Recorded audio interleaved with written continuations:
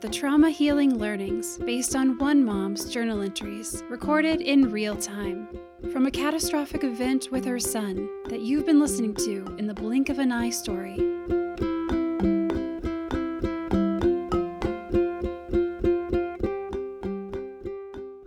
Trauma Healing Learning Season 2, Episode 8, Lollipops and Laughter. Life can change in the blink of an eye. Hello, everyone. It's always so good to be together. Thank you for following us on Instagram. We give you a snippet of trauma healing learning to uplift you with each picture. And thank you for forwarding on to others. If you're not following our Instagram, you can find us at Blink of an Eye Pod. Let's take a step back today and look at the big picture of our lives. Is your path straight and linear? Probably not. Life's journey is not a straight path for most of us, and the trauma healing journey is no less. And, well, in life, we just never know what is going to come our way, both the bitter and the sweet. You know, they really do go together. They do. And this is what is so healing about life. We were all endowed with incredibly resilient minds, bodies, and spirits to live again, even when we fall apart from time to time. Where we are in the companion story, I realized there is no one way to be when your world is turned upside down. There isn't. There is a way for you to be that is authentic, and it's okay. All ways in trauma are valid ways. If you have or look like you have your act together, that's perfectly acceptable.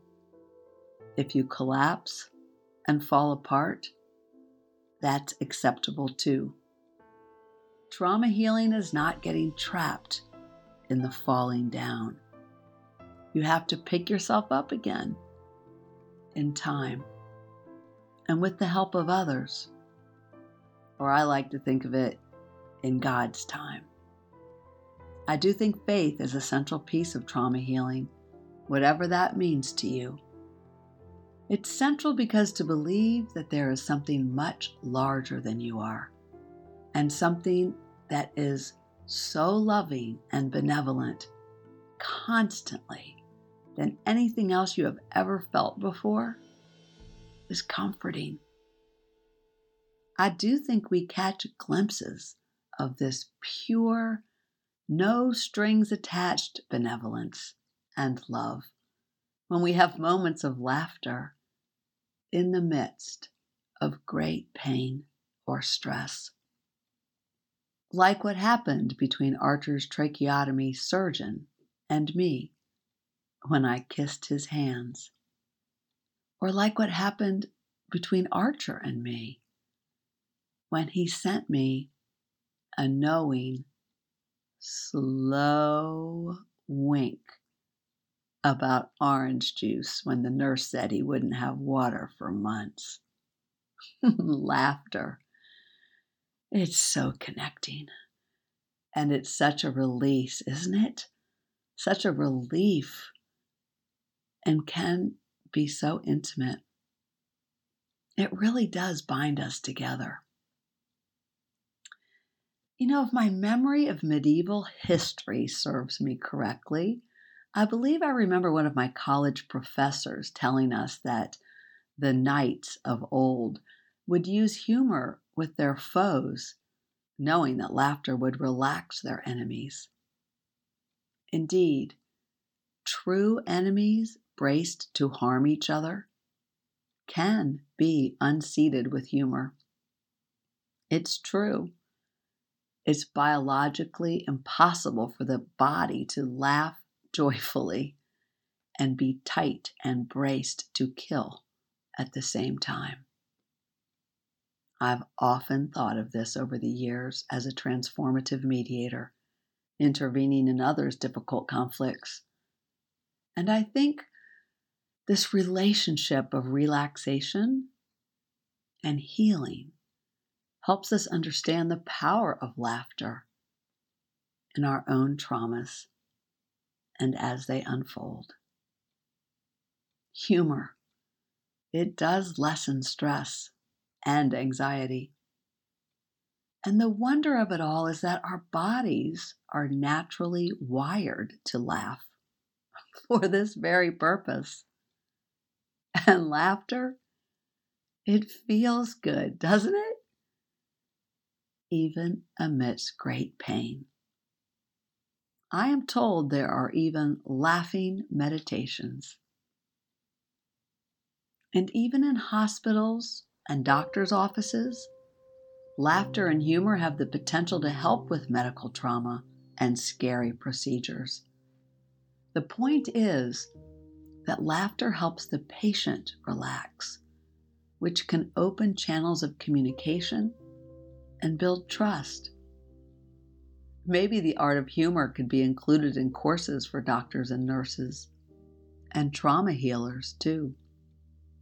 Maybe it's just the art of being fully human.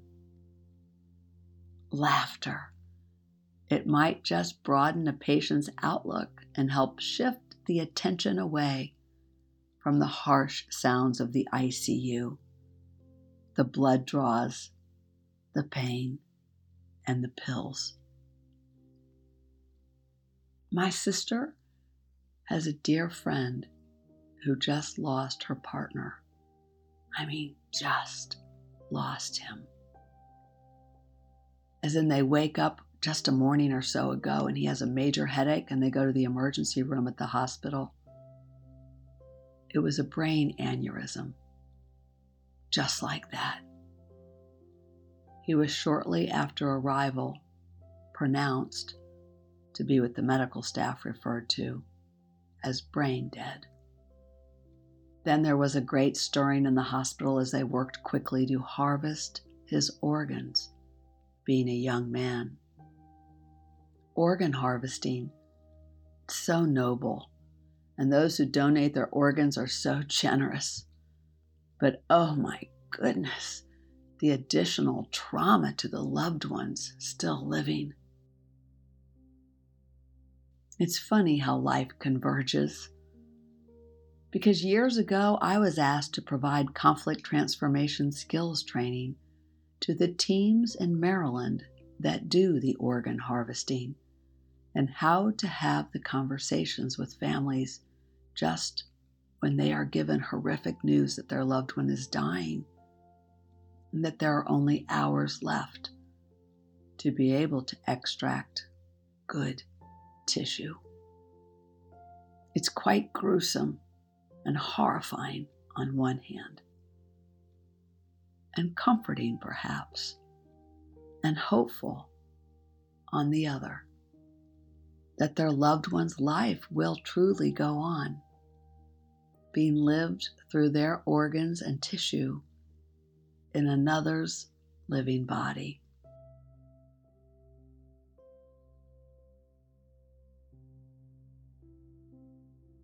The transplant team likes to honor the donor by reading a tribute written by the friends and family. Yes, it happens that quickly. But we know now too how valuable it is in trauma healing journeys to have rituals and to talk about the life of the loved one we lost. Well, the donor gives the gift of life, hopefully to improve and sustain others' lives as the donor leaves his or her life on this earth. Loss is so complex, and it has both the bitter and the sweet up until the last breath. My sister's friend wrote with her partner's family this note I would like to share with you, with their permission. Those of us who knew him during his much too short life were accustomed to gifts big and small. These were not gifts in the traditional sense, items or objects. These were the gifts that make all our lives worth living. He would listen attentively with his whole heart. He would see you for who you were and express his understanding in his quiet way. He would focus all of his energy on being certain that his students thoroughly understood the challenging advanced physics and math he was presenting. And he would stop everything to take care of his elderly parents and disabled brother who depended on him emotionally and physically in these past several years. He was an intensely introverted person who could then charm an entire room with his warm smile and an unexpected and perfectly timed funny side. He was adopted into his family at 3 weeks of age, and as he grew, you could see his giving and generous personality developing. Once, at 3 or 4 years of age, someone gave him some candy, and without a second thought, he gave his physically challenged brother some of the candy. Once, his uncle asked him if he had thoughts of connecting with his biological parents. And he could only think about how lucky he was to be accepted by a new family, and that he had his one set of parents already, the only ones he would ever need. He was brilliant, kind, slyly funny, and endlessly dedicated to those in his small circle of friends whom he loved deeply. If he sounds too good to be true, then you're getting a correct picture of this highly principled man. He graduated from the University of Illinois, Champaign, with a BS and MS in mechanical engineering.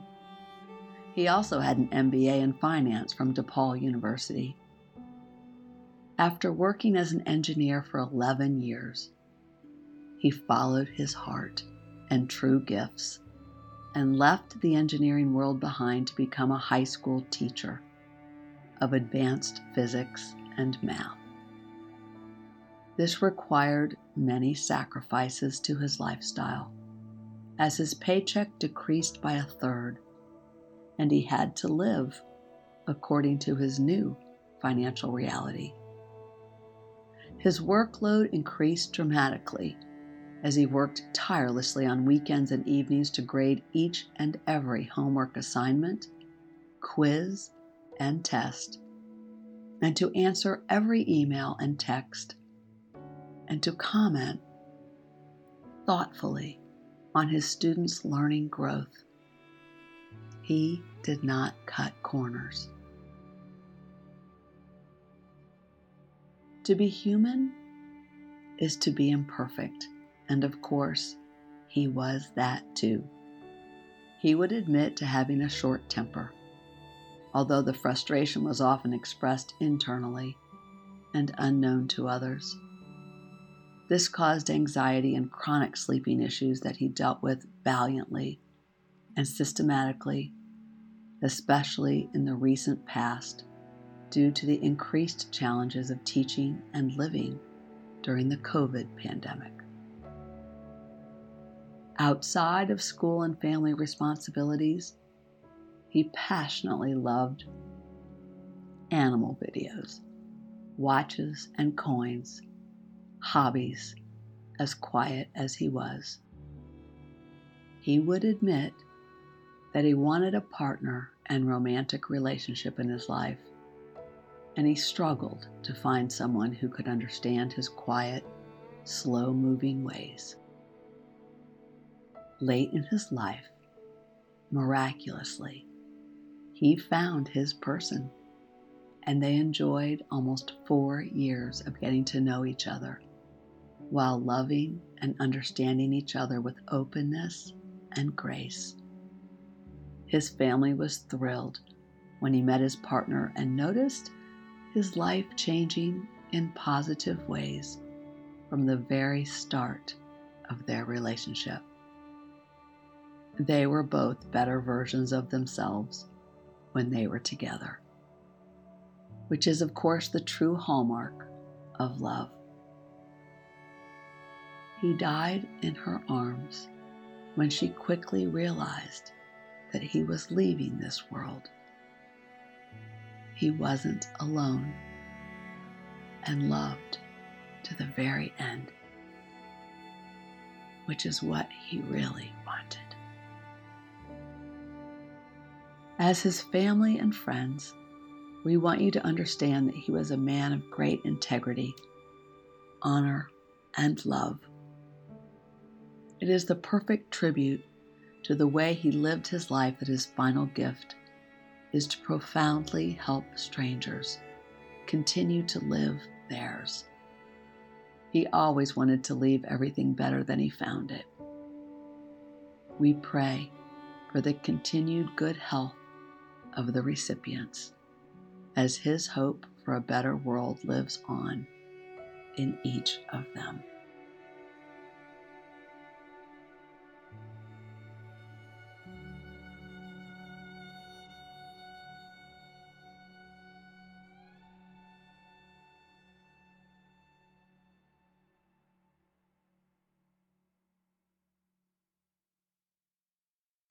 We just never know what is in store for us, do we? But while all of this was underway, his partner called my sister crying and said, "It's over. They're finished with him. They have 6 viable organs. 6 families are getting good news right now. 6 lives are being saved. In addition, they'll use his eyes, his skin for burn victims, his bones for bone marrow, every part of the buffalo." She joked. And then she cried some more. On the trauma healing journey, it's good to embrace the contradictions rather than trying to resolve them. It's all part of it. Circular, never linear. And the crazy expressions are healthy and expected. Surrounding yourself with a circle of friends who understand this crazy nonlinear circuitous path may be one of the best resources you can tap into. Being the friend who understands this for your friend is a gift.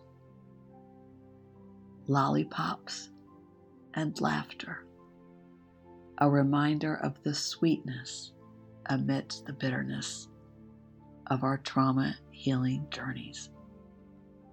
It's the whole package when we're living fully. And this journey of what happens to us can inform us and make us better, more open to what is possible, because we have permission to be so vulnerable.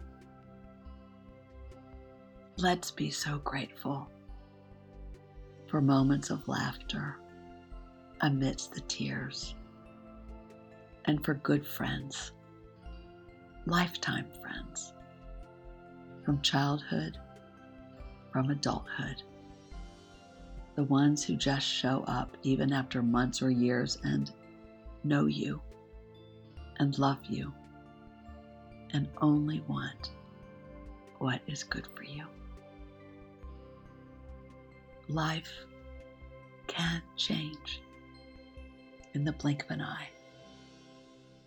Life is so precious. Sending love. Hope for everything. Obtain everything. Thank you for joining me for the Trauma Healing Learnings.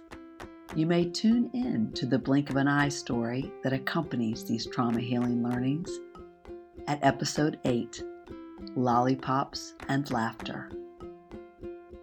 As we listen together, we raise the vibration for healing across the planet.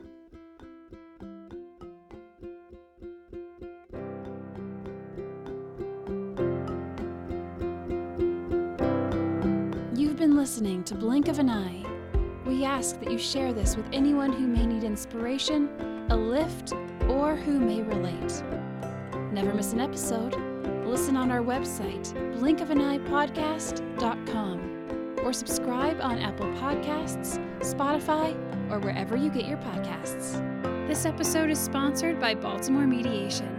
For 28 years, Baltimore Mediation has served clients worldwide by facilitating negotiation breakthroughs, believing in their capacity for meaningful face-to-face dialogue.